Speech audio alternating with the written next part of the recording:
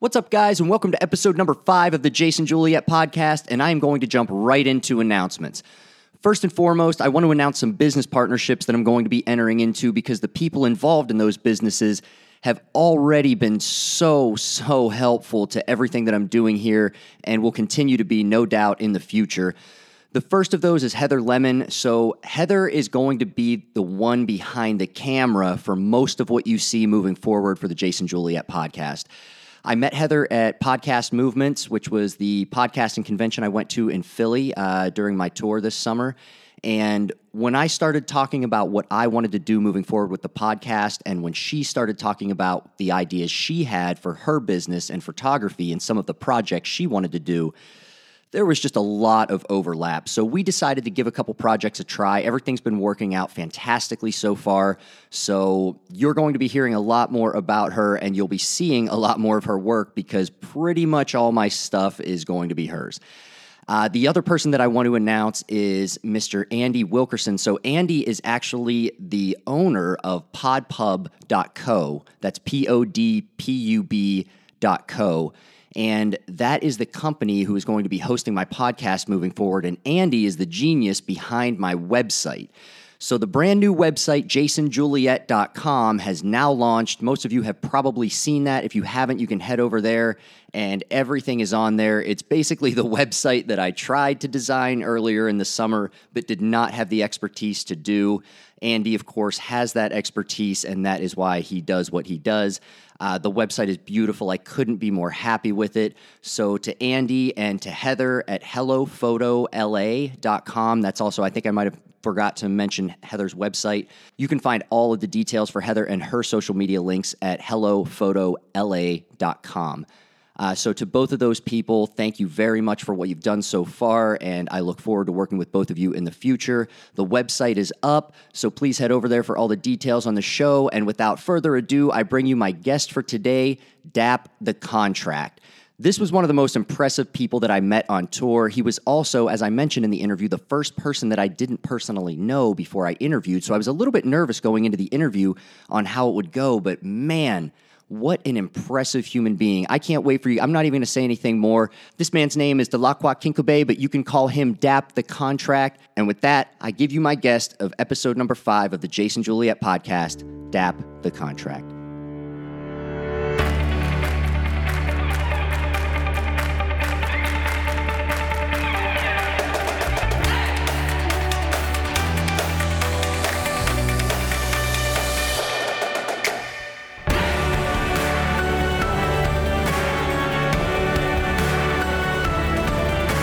And we're live.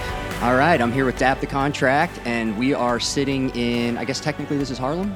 This is Harlem, Manhattan. Yeah, Manhattan, Harlem. I actually I didn't tell you this, I used to live right around the corner. Really? At 3333 Broadway, right up here. I guess it's not right around the corner, but it's on 135th and Broadway. We're on 115th in Amsterdam. Street, pretty close. That's So, cool.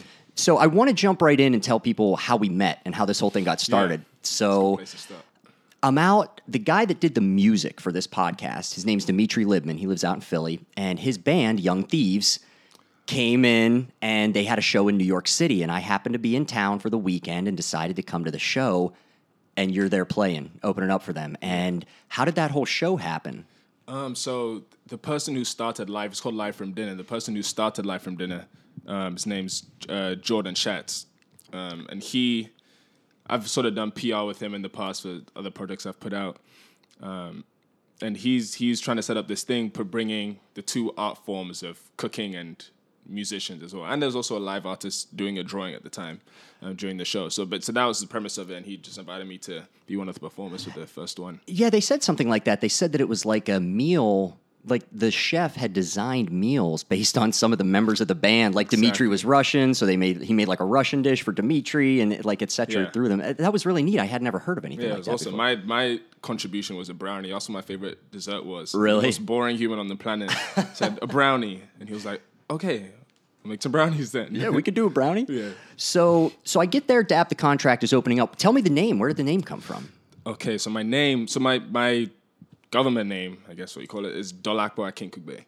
And so I first started off as a classical pianist, and we'll get into all this, but I only wanted to produce. So it was Dolapo Akinkobe Productions. It was actually DAP. It's an acronym, right? Okay. And then when I turned about 17, 18, a friend of mine and I formed a duo called The Contract. So it's actually a duo. So, and then he had to stop making music temporarily for a certain reason. So I just sort of put them both together. Wow. Okay. So I want to tell everybody why I actually approached you and asked you to be on this podcast. And you're the first guest that I've interviewed. I think this is my, George. Yeah, I think this is going to be my fourth interview, but you're the first one that I've interviewed that I'd never met before, that I didn't have any contact with before, because I've been going through and saying, okay, well, I got to start out with, friends and people I know. And I saw you playing there, and I was hearing the music, and I was like, I got to get this guy on the podcast. Like, there was something that was different. There was something unique about your music and your style that I noticed right away, and it stuck out. Like, you could be walking through the room, and, like, your head just kept turning. Like, there was different things happening. So, appreciate it. Yeah, you mentioned briefly the classical piano thing, and now going into the rap thing. Like, walk me through your musical history. Like, how did you get to... Man, so I usually start at... My mom was a piano teacher, but I recently found out, which is crazy that I recently found this out. Thanks, Mom. But my great-grandmother, on my mother's side, was one of the first females in a sort of like a theater production in where my mom's from in Nigeria, and I never knew that. So music has been in our family for generations. Okay. My mom was a piano teacher for a long time before she went into finance. So I have two other siblings, and all of us been playing the piano since we're about 4 or 5 years old. Wow. Okay. So we're all fully classically trained. So you guys know what's up. So you got a household where everybody's on the keys. And my mom's siblings, and on my dad's side as well, the whole extended family is musical. So for 10 years, we did a charity Christmas concert in Nigeria, and all the proceeds went to technology education for students in Nigeria, buying equipment and stuff. So it's really like a whole family thing. And me and my sister happen to be the ones who this is our primary / maybe secondary professions. And so how long were you in Nigeria before you, like, how old were you when you first came over to the States? Okay, I'm going to take you through the whole thing. So I was born and raised in Nigeria, always maintained that I'm from Nigeria. When people ask where I live in Nigeria. I don't live in Harlem or New York or the US or London. I live in Nigeria. My whole family's there. I've never missed Christmas at home. That's where I always touch base and where I always come back to. That's awesome. Home, okay. Right? Started playing the piano when I was 4, all classically trained. And then went to boarding school in London when I was 10, middle school and high school. And when I was 14 in high school, this was 2007-ish. So Lil Wayne is the biggest rapper in the world. Yep. Young Money and like conglomerates are a thing. So my friends are like, oh, that's so cool. We're all 14 years old. They're like, we got to start a rap group. Okay, well, you're the musical one. You make the beats. So, and that was perfect because I was a very shy, very awkward, you sort of shunned the sweet spotlight. Little kid. I didn't know. I loved the position of number 2. I love that position. As crazy as that sounds, I think I keep stepping away from the mic. Sorry, but no, you're good. I think they're not given enough credit. Producers aren't given enough credit. And number 2 in different regards, management, like any career is usually built by a team. It's not one person. Absolutely. So I loved being the person on the side of stage, just knowing, that's my hi-hat there. I forced him to leave that line in there. We took that out. Yep. I had that choir. And let you go shine and be the star, because I'm too shy and awkward to do it anyways, right? Right.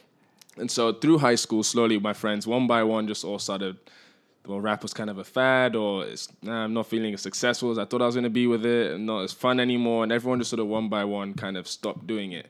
But having played the piano for 10 years already at that point, at age 14, I already seen how much you improve over the span of a decade doing something if you just stick with it. Right. You could see, you had like the familial, just the constant reminder there of how good you can get if you just keep at it. Exactly. Which is that one of the things I thank my parents for, like, that's like starting something at the age of 3 or 4. I also started playing soccer at the age of 2, really, before I did music. So doing those things from that early really gives you an opportunity that you can't exchange without just time and experience. It really does. Yeah. So I actually talk about that a lot, about how any sort of like physical skill that you learn before puberty, it is just for life. It's locked with you. You can tell the difference. Yeah. Usually between people who started at a certain time, because it's a more natural. It's like you breathe it. It's easy.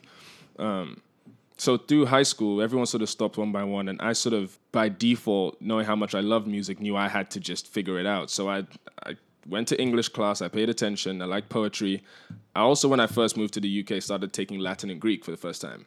And that was mostly like scansion and rhythms and rhyme, and the poetry was my favorite thing. I enjoyed the prose too, but that really caught me. I actually studied classics as an undergrad at Brown. And so just to catch up here real quick, this was when you were 10. Yeah. You started studying these other languages and all this. When I was 12, just before I went to high school. Okay. Yeah. Well, that's way better then. No, not nearly as impressive. It's just, oh man.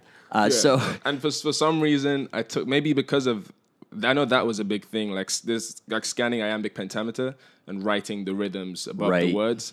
That was my favorite thing about class in both subjects all the time. My teachers used to like give me 10 things to scan because I would finish them too quickly and that's all I wanted to do. Wow. So I think I just figured out that, okay, I have the music. I know how to make beats now. I can learn how to rap. It's going to take me a while. I can rap now and hear how bad I am, but I know if I stick at it and I'm diligent about improving, I'll get better. So I just kept doing it. And I put on my first mixtape when I was 18 and just refused to stop. I just became addicted to it, fell in love with it, and just never stopped since. So how old are you now, if I could ask? I'm 25 now. 25 now. Yeah. So you've been doing this for 7 years, like going hard. Yeah. And this is all I think about all day. Yeah. So it's that true dedication to the craft. And you know, I can sort of relate to that. Back when I was playing music, it was the same thing. It was like 100% dedication to the craft, and like nothing mattered except trying to move this forward. And now you're even starting to position other things in your life that are seemingly uninvolved with music. You're starting to bring those into your music too. Exactly. When I was reading about you and when I was checking out some other stuff, one of the things that I couldn't believe, I found out that you're a law student. Yeah. So just to catch everybody up real quick, so your home is Nigeria. Mm-hmm. At 10, 12 years old, you go to the UK for boarding school. You start learning all these things about iambic pentameter. You start learning about the different languages. You start really coming to grips with this stuff, getting good at it. You release your first tape when you're 18. Mm-hmm. Then you come to America, get into law school, earn your way into law school. Yeah. And now you're trying to use that also as sort of you're trying to be your own lawyer, releasing all this stuff. Dude, that is an insane story. That is, I'm so glad I didn't know. I was like, oh man, I don't even know that guy. And I invited him on the podcast and I started reading this stuff and I was like, holy crap. Like, I'm so glad I got this guy on the show. Thank you. I'm glad you asked me to do this, man. Yeah, man, this is really cool. This is awesome. So you have an album coming out that is based, even though you're a classically trained pianist, you have an album coming out that is mainly based around the guitar? Yeah. So talk about that. So I produce all my own stuff, right? But I used to play the viola and the flute, but not to as high level as the piano. Right. But with the piano, because it's such a fundamental instrument, I can do almost everything. Yeah. So all I need is a MIDI keyboard and a software, and I can have horns, I can do strings, I can program all my drums, the bass lines, sampling. So that's what I started with sampling because Kanye West was one of the first hip hop artists I really fell in love with, hearing songs that I'd grown up listening to in Motown and things like that, re-articulated in such an interesting way. That was the first thing that really that was the first bug I caught. Before I even knew I really loved music, this sampling thing blew my mind when I was like 6 or 7 when my sister introduced me to it. I remember the first time I heard sampling or somebody showed it to me and I was like equally in awe because it was just like, wait, you can do what? Yeah, you can just hit this button and this whole thing happens? But it's completely different. And it's like, is this legal, first of all? Are you allowed to do that? How do you... Right. But it's not the same, but it's the same. But it just blew my mind that you can really remake a whole new song and give an old song a new energy. And they'd be two completely separate things, but they both necessarily work together. Yeah. Because Through the Wire, for example, that brought Through the Fire back. You often see with songs that people sample come back on the Billboard charts, for example, things like that. So that was the first thing that caught my eye. But as I got older and I realized how much of an advantage I have understanding music so deeply, I started moving away from sampling more and more and wanting to just make everything myself. Like the chords, harmonies, record them myself, my own voice, or ask my sister or the other musicians I know, and just try and do things like record with guitarists, record with bass players, record live drums and things like that. So this EP, for some reason, I started learning that you can't really recreate everything with the MIDI keyboard. So I can play bass lines fairly simply. I can. So I'm tapping away. So I'm sitting here trying to tell a classically trained pianist not to tap on the table. Yeah, good luck with that.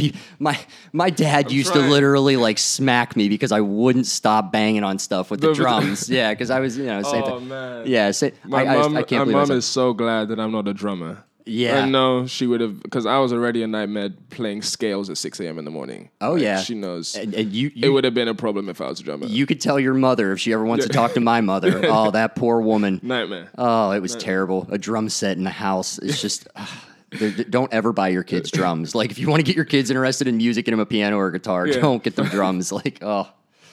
But anyway. Yeah, so I started figuring out that the one thing that I really enjoyed the sound of, because it has a certain brightness to it I couldn't hear in any other instruments, and it's percussive at the same time, because that's why it's one of the main instruments in the band, because it provides rhythm to an extent. And I couldn't play it on a MIDI keyboard and make it sound right. It sounds like a keyboard playing the guitar. It doesn't sound like a guitar, whereas a horn you can get by, strings you can get by with.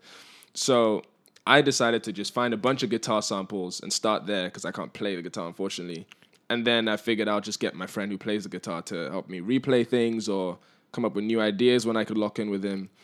So was a big part of that challenge, like trying to find like the correct notes to ring through and the correct layers in the scale to make sure that it sounds like a guitar and it's not like... Okay. It's definitely that, and mainly just the feel and the touch, like strumming. You can't really strum horizontally. It's, you know what I mean? It's just a different... I'm using hands to describe. I know, no one can see, but no, it's like there's a physical hand motion that you make when you're playing the piano, and it does not translate into the way the guitar sounds. Exactly, and it sounds slightly artificial. Most people might not notice, but with my musician ear, I get irritated when I hear super fake horns and super fake strings, and I'm like, you couldn't even just mix it differently, like. So I wanted to make it as authentic as possible. Okay, and so that was the first point of contact with this EP, and then I guess just summertime, just in the middle of February, March, I always notice how much people anticipate summer, and how like in the middle of summer, it's like snow doesn't exist. Like you can't even remember what it feels like to be cold. Right. And then...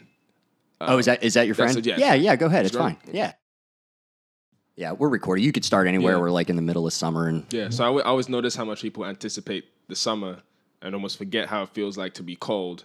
And in the winter, completely forget what it feels like to be warm and cozy outside. I mean, right? So I wanted summer to be an element, and I wanted it to be the guitar, and the brightness of the guitar I thought would suit the summer. So that's where the inspiration came from.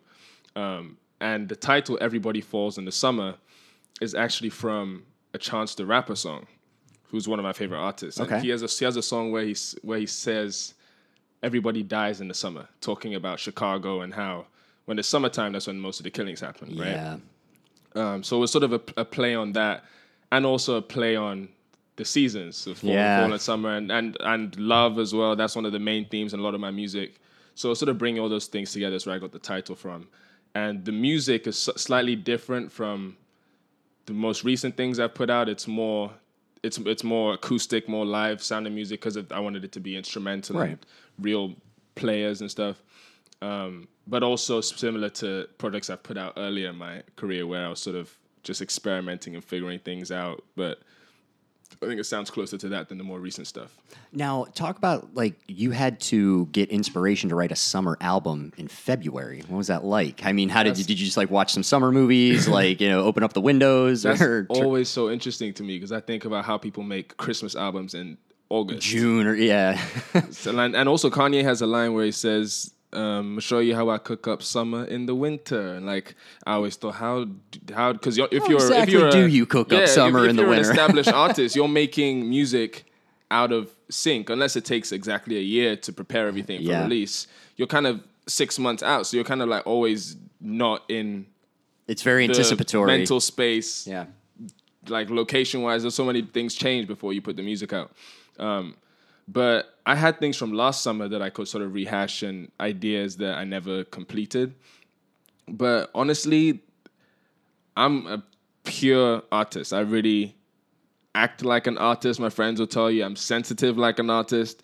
So I can sort of build any sound I want for any feel, any any season just based on my emotions. I was just gonna say, in the hour, yeah. not even the day. Within the 2 hours, I can make a trap hip hop song and the most soulful, like neo soul record. So for you, it's truly about getting in touch with the emotional state that you need to be in to write that kind of music. You put yourself in that state, and it pours out. And as the emotions cycle and come back, I kind of just, okay, well, I've made 5 songs. They all sound different, but this is the one that suits the theme. And so I just keep drawing them in. And then other projects come out of that at the same time because other things get put away for later on to come back to, So. Right. So this style of yours, obviously incredibly unique. Talk to me about some of your influences. You mentioned Kanye. You mentioned Lil Wayne. Actually, I think was the first one you mentioned. But hey, whatever gets you in. Man, so again, just because of my classical training and my family being really musical,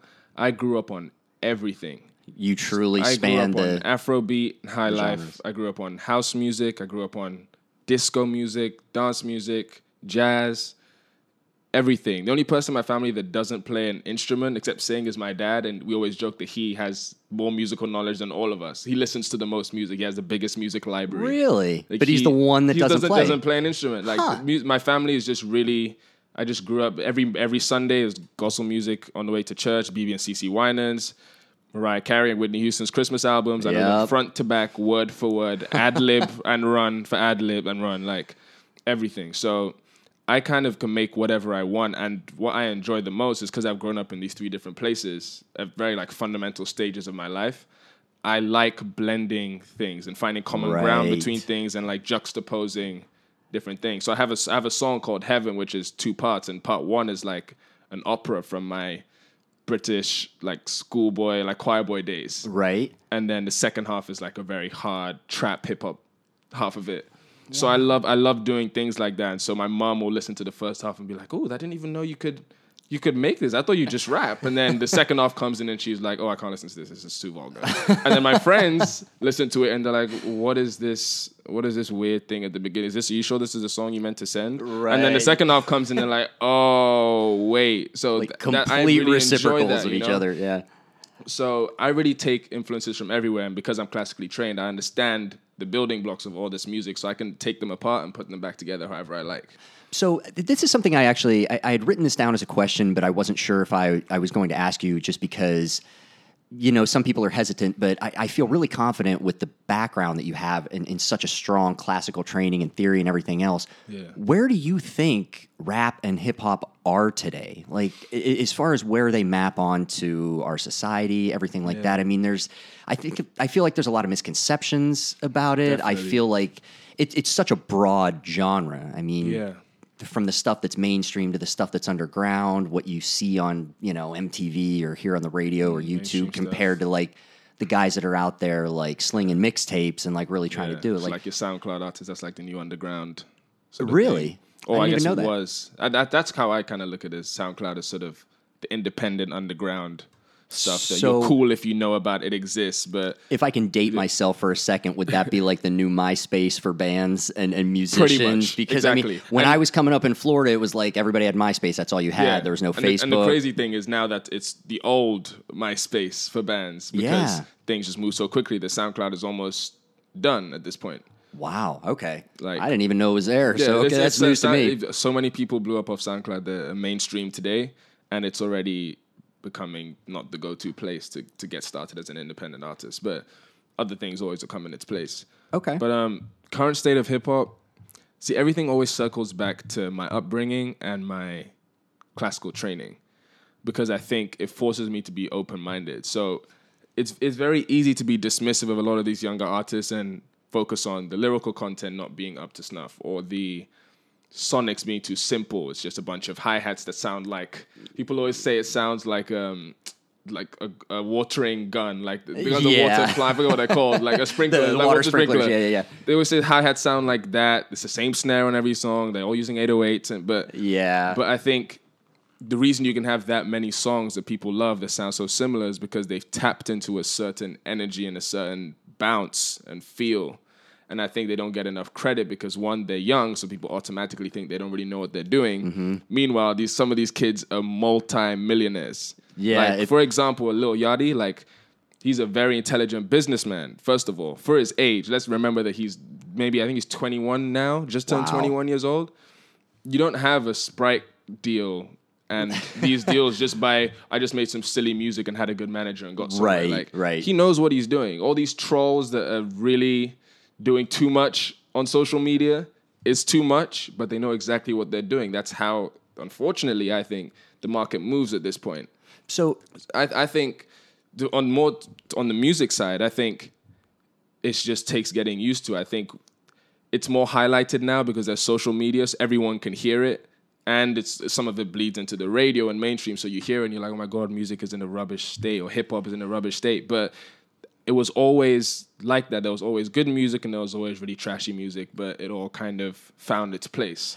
where do you think, you just mentioned social media, and social media is something that's always sort of on the back of my mind because I think I'm inclined to not use social media in my real life, but then, doing these creative ventures, you have to use social media or you fail. Someone about this. How do you make that balance? Like, are you one of those people that wished you could shy away from it and this is just unfortunately the business you're in? Or living in 3 different countries on 3 different continents, is it something that helps you keep in touch with people? Where do you stand on social media? I think that's where it's so funny. This is really the whole world right now, because I'm studying this in terms of data privacy and like trying to regulate Facebook on the legal side, and then also dealing with it personally. Like I was just talking to a friend of mine who told me this book called 10 Reasons Why You Should Delete Your Social Media Today, and posted the book and then deleted his Instagram and probably all his social media.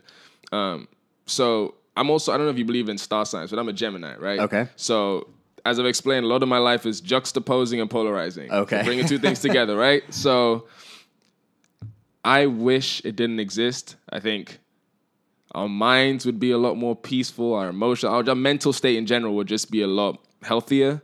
But at the same time, you do have people who are 60 plus years old who never knew how to get in contact with their best friend from high school. They lost contact with. It's a special those aren't thing. the stories you hear on the news. Exactly. And that's where it started. I remember when Facebook first came about, I remember my mom being like, oh my God, I don't even know how I found this person, but some algorithm brought this high school friend of mine to me. And that's the beauty of it. But with everything in life, you give it enough time and eventually it starts to get toyed with and watered down and things start to go left. So I think it's probably more positive than it is negative. We just haven't had the time yet to figure out how to deal with it. Exactly. But I think the best outcome from it is social media generally is that people have a lot more access and it's making people more independent. Well, you would think it gives people the opportunity more people. to be able to do things on their own, although it does mean you're watching everyone else or comparing yourself to everyone else. I think it's just pros and cons, like with everything. Yeah. I think it's, especially someone like me who really cares about keeping my rights as a musician, it's a very useful tool to be able to do the things that you would need a label to do in the past myself. Right, you could take care of your own marketing as opposed to getting a loan, having somebody else do it, like you said. Now, you've mentioned a couple times now making sure, like doing law school so that you won't have to sign away the rights to your music so you can be in control of your own future. So walk me through that. I mean, is it just one day you're like, I saw this guy, a lawyer took advantage of him, so I'm just going to go to law school and do my own thing? I mean, that's a huge commitment. Yeah. I think it was always sort of in the back of my mind, and my dad from fairly early, probably when I was 15 or so, 16, just started noticing certain characteristics I had that he thought would make me a good lawyer. So that's where it started. He just sort of said, I think you should go to law school. That might be a good idea. So I sort of ended up at the end of high school with Latin and Greek being the combination of my best subjects and my favorite subjects. Wow. So I took Latin, Greek, maths, and further maths for A-level. Right? Okay. So I applied to study classics. So you struggled in school is what you were saying. You had a real tough time in school. I did very my best. difficult. I tried hard. But I studied classics and I did a minor in music at Brown. And I knew I didn't want to be a classics teacher, and I was just very limited options with a classics degree. They always tell you can do anything, but it's really you can teach or you can do anything, and you're probably going to need something else to help you be able to do anything else you want to do, right? So, but the law just seemed aligned with my skills, my interests, and I think the final piece of that decision was my music starting to pick up some steam and starting to interact with labels and not big labels, indie labels, and getting contracts and seeing what that really looked like, and doing internships at entertainment firms that dealt with artist contracts and things like that, and just seeing what people were going through, and then noticing what I was reading in real life, like noticing, because they don't tell you any of what's going on behind the scenes, but starting to see, oh, that's why that artist's album didn't come out. That's why this person tweets, I hate my label, and then deletes it 5 minutes later. Like, okay, what's really going on here? And you just said in real time you're studying like Facebook law and different stuff like that. Like they're using examples in law school from social media. So that's got to be incredibly valuable to you. You know, so it just became a thing of seeing one particular contract. I won't say who sent it to me. They know who they are. When I saw the contract, I thought I had missed something. That's what it felt like. I felt like they thought either that I was really stupid or there was another page missing. Right. So it was just sort of like no advance, like, and I produce everything myself. So I'm already cutting a lot of costs. I produce it out of my bedroom, and I can make high quality music out of my bedroom with a keyboard and a laptop and a microphone, right? I'm sure. No advance. They want 50% of profits. They want to own the rights for the whole world, so I can't even have a different deal in Nigeria or the US. And then based in London, it's an indie label in the UK. And so seeing that contract really, frankly, just pissed me off. And at that point, I realized that, okay, I can do this myself, one. Number two, it wouldn't even be worth it because they're either not realizing my worth or my potential or my ability, or this is standard, in which case I don't want to deal with this anyways. So either way you cut it, this is just I don't want anything to do with it. Yeah. And then I'm reading things about this headline of, somebody just bought Prince's catalog and sold it to this person, and the Beatles catalog, and no one is selling my catalog back and forth. No one is withholding my music, and I can't release my music because I signed a contract and someone owns me. Like that whole idea. So many bands that are in that situation. I can't handle that because I'm a lunatic. Like I love this too much that if you're messing with my music, you're messing with my life. So right. I'm not playing that game I'm not even going to put you in the position to put me in the position where I'm going to be fuming with someone. That's amazing, man. So was that sort of like this like, or not to cut you off, but was that sort of a big encouragement? Like, was that sort of lit the fire under you that made you say, I don't care how long it takes, I don't care what I have to do, I'm going to make sure that this never happens to me? Was that the... Yeah, it was pretty much that, and understanding that it didn't need to happen tomorrow. A lot of the artists that I've seen get screwed over, it kind of happened too quickly. They didn't know what was even going on. Okay. And also, a lot of musicians are broke. It just covered so many bases for me and gave me such an advantage that I didn't see how it could be a negative thing. The only thing is that it does take a lot of discipline and a lot of hard work. Absolutely. Because I'm in law school and I'm still having to keep up the same. Doing both can't mean that they both suffer.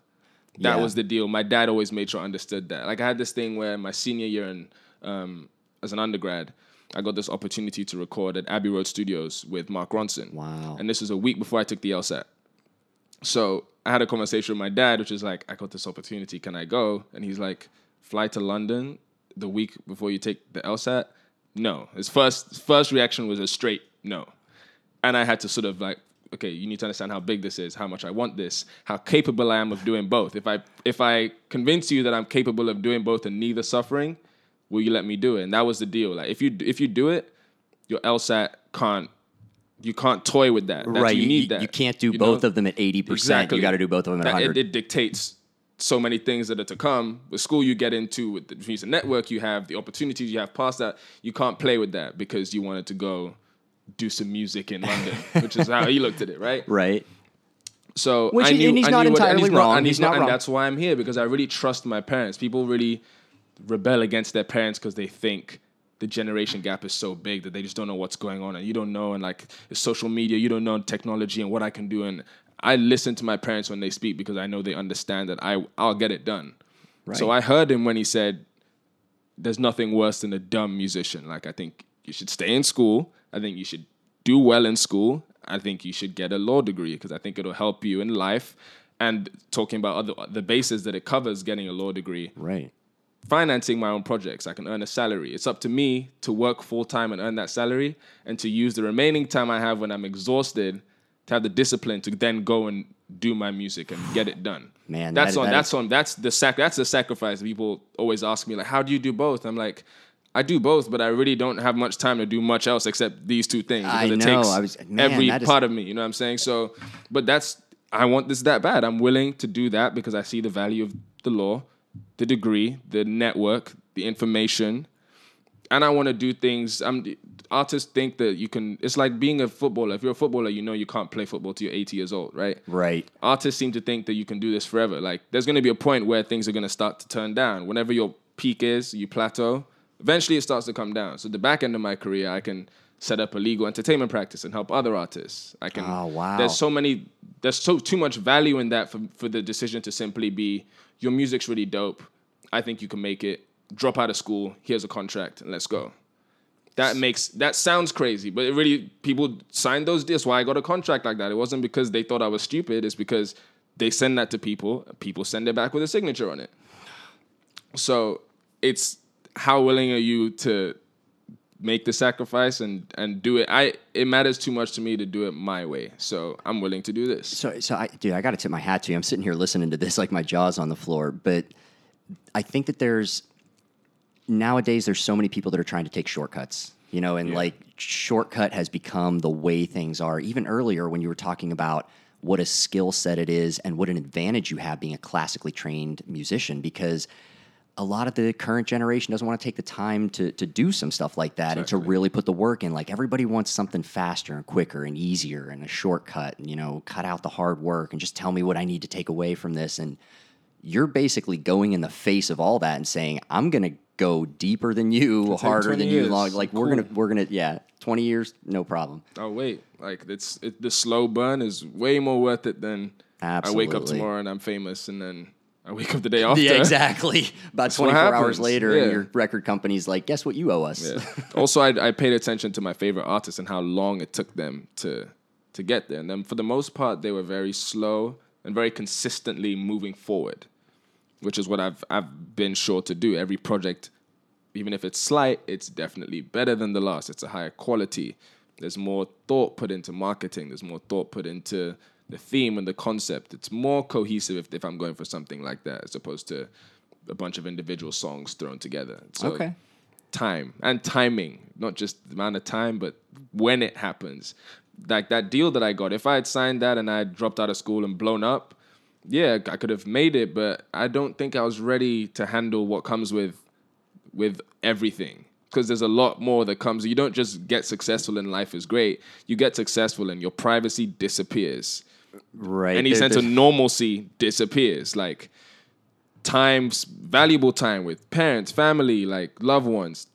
It changes so many things that you have to be prepared to handle that. A lot of people go crazy. A lot of people go broke because they weren't ready to handle what comes with all of this. And I think that's a great illustration. Like we were talking briefly off air and saying about how I really want to offer people that are listening to this podcast in general, like just knowledge so that they can help navigate, a better space in the world and understand things. And I think that is such a powerful lesson, especially because there's a lot of musicians in my audience and aspiring musicians in my audience to know that musicians are preyed upon, actors are preyed upon. I was just doing an interview earlier today. It's the type of contract that you're describing. It was sort of the same types of things they send young anybody who is saying, I will do anything to make it. There's a business guy out there who cannot wait to get your money. And the fact that you said, you know what, I'm going to learn more about every single piece of this puzzle than you guys know. I'm going to put it all together. I'm going to take the time to do it, and I'm going to be untouchable. Yeah. And I think the only difference is when you say, I'll do anything, people don't really think about what that means. Like, if you would do anything, you would wait. You wouldn't just go sign the first thing. Like, that shouldn't be what doing anything means. Either that or your definition of success is slightly different. Right. So, I think a lot of people speak in phrases like that, but they don't really contemplate the true meaning of what... Yeah. I mean, exactly like you just said. They don't think, oh, well, what if I have to turn down 5 contracts before I get to the 6th? Or what if I actually have to go and get a 4-year degree so I can learn how to master this one part of the music industry because nobody else in my band knows how to do it and things. Like, when you talk about doing anything to really make it, that's a high level of commitment. Imagine what you have to do when you do sign the deal. Yeah.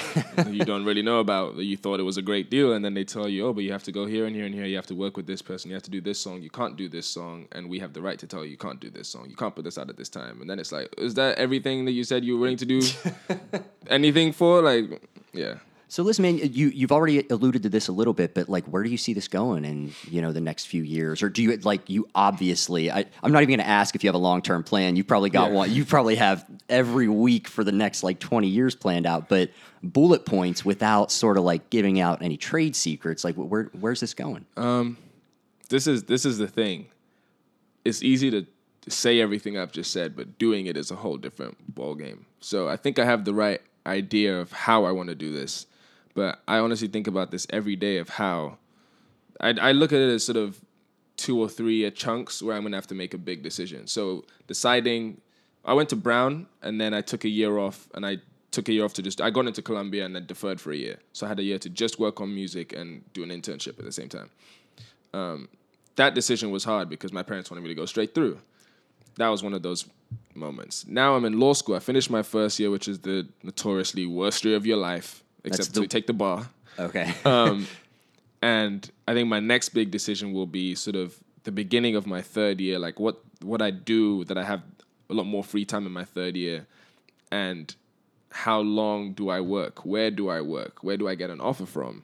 How long do I work there before moving somewhere else, or do I stay there? And also a big factor for me is, when do I move to Nigeria? Because I had a very important conversation with my mom about 4 years ago now, because I was stuck in this mentality a lot of kids that went to boarding school have, which is, I'm in boarding school, I was free, I was independent, my parents weren't there, that was so great, like, why would I go home? And I was also, from Nigeria, I went to London, like, London's so great, and I went to America, like, why would I go home? And I was in that place, and it was a very simple response my mom gave me, which was, this is home, and if you don't do it, imagine, and you're a rational, like, compassionate person, like, imagine what the next person's thinking who had the opportunity to get out, so to speak. Right. But I think it's almost useless, in my opinion, having been sent to some of the best schools in the world, got all this information, been given the right tools, told how to network, told how to articulate yourself and everything, to then stay out in the world and use all that information for the world and forget where you came from. Right. And so after that conversation, it really became one of the biggest factors in all my decision making. Is like, when do I make that move home, like really move home and live there? And I want to raise my kids there the same way I was raised there. I want to help build the infrastructure. I think there's limitless potential in Nigeria. Like, I want to be able to set up an entertainment practice. I think entertainment is going to become one of our biggest exports. Really? So they're going to need, people already need lawyers. Like, there's a problem with piracy. And all the same issues that are going to come when we do become more and more developed that the West is already dealing with, we're going to have those too. So I want to be one of the same people waiting to prey on all the upcoming people the same way they're preying on Americans now. And if all the wealthy families send all their kids to boarding school and then they live in London and live in Paris and live in New York, what happens to Nigeria? Like that. So it just became always, I knew at that point that, okay, at some point I'm going to have to suck it up and go home, and I'm going to have to build something. And last thing I'll say on that is, I'm reading my grandfather's autobiography at the moment, which it took me, it's from 2002. It took me way too long to read it. But seeing everything that he did directed by, how can I help my country? Like, I don't even know, and we have the same name, and that's a whole different podcast to talk about that story. But I've always felt like a certain connection and disconnect with my grandfather, just because he's one generation back. So his perception of stay in school, get the degree, be a lawyer is a little stronger than my parents. My parents kind of understand the music thing a little more. But reading this book is making me understand why he is so stuck on that, because of how much he did in his life for his family, his community, immediate local community, and his country.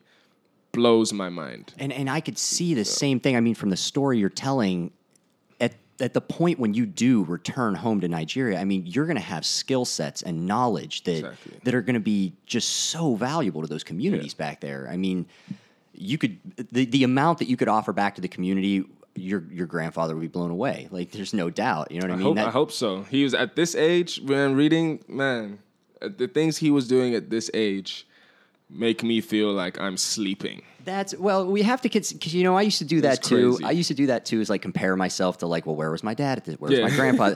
But you know what? They were living in a different time. You know what I mean? Like back then, if you were 22 and you didn't have 6 kids, like, what are you doing? You know what I mean? Late, like, yeah, it's like, what, the other guy's got 7. You don't even have 5 yet. What's going on? Yeah, things do change a little bit, but that's awesome, man. Well, listen, this was a great interview. I'm really excited to hear your story. I'm excited to see where this is going to go. Tell everybody where they can find you. I want to hear like what's the website, where the album is going to be for sale, all that kind of stuff. So on social media, everything is DAP The Contract, DAP The Contract, or one word. On Twitter, Instagram, Facebook page, SoundCloud, and my website is dapthecontract.com as well. Oh, that's easy. Everything will be on there. And on streaming services, DAP The Contract's my name as well, on Apple Music, Spotify, iTunes, whatever. And the new project, I'm not sure where it's going to live yet. That's another thing I'm thinking very carefully about, because as a visual album, I think there's a lot of value in where it's placed and the demographic it's sort of primarily directed to. Okay. So I'm not sure where that's going to live yet, but it'll probably be on some kind of website, promoted hopefully by some known platform. But do you have a release date yet? I don't actually. Okay. I'm in the middle of painting things so I can carry them places to shoot videos. I don't want to give away too much, but I'm still in the middle of getting everything together and completing the creative side of it yet. So I haven't actually got onto the more business marketing side, because I want to focus, again, doing everything yourself. You gotta learn how to delegate to yourself. So Delapo the businessman, he's gonna come to work in September. He's off on holiday for now. Delapo the creative is getting the work finished so then that can happen smoother and more directly. Well, that's actually a great place. We might have to talk a little bit off camera. You might have to give me some advice, because that's, those are some of the things that I'm trying to navigate as well. I'm trying to do a creative project, but it's like I'm doing this solo, so I got to take care of all the business stuff and set up all the online infrastructure and plan the tour and play logistics and it's like, okay, how do I prioritize one this? Human being. Yeah, like you wake up in the morning and it's like, okay, you open up your computer and it's like, where do I even start right now? Yeah. It's like, but dude, I totally admire what you're doing. Can't wait to see it. Thank you for doing this too, and giving artists the opportunity to speak about what they're doing and learn from each other. Absolutely, man. Well, thank you for coming on, and I would love to have you back. Like after you release the next album, I'd love to see how you're progressing and everything like that. And we'll have to do this again, man. All right, DAP The Contract, ladies and gentlemen. DAPthecontract.com is where it's at, and DAP The Contract on all the social media. Everything, yeah. All right, DAP, thank you so much, brother. All right, guys, that's it for this week of the Jason Juliet podcast. Please join me next week, where I'm going to be talking to Gene Mikulka. Gene is actually the host of the Talking Space podcast, and he is another person that I met at Podcast Movements this summer. And me and Gene actually did an impromptu interview right there at the show. They had a nice booth set up, and we only had 30 minutes, and I can't wait to get Gene back on the show for a full interview. But until then, I think you guys are going to love the episode next week. Again, that's Gene Mikulka. And I'd like to thank my guest this week, DAP The Contract, for everything that he did, for inviting me into his home, for just agreeing to do the podcast in general. Check all of his stuff out at dapthecontract.com. You can link to that in the show notes. And listen, if you know a musician or an artist or someone creative who maybe needs help coming up with the backup plan, have them listen to this episode. Please feel free to share this with anybody that you think would find it useful. That's pretty much why I'm doing this and what we're here for. So thank you in advance if you do decide to do that. Also, a big thank you one more time to Heather Lemon and Andy Wilkerson. Thank you guys both so much. You are more appreciated than you know. And that's it for this week, guys. So until next time, I'll see you soon.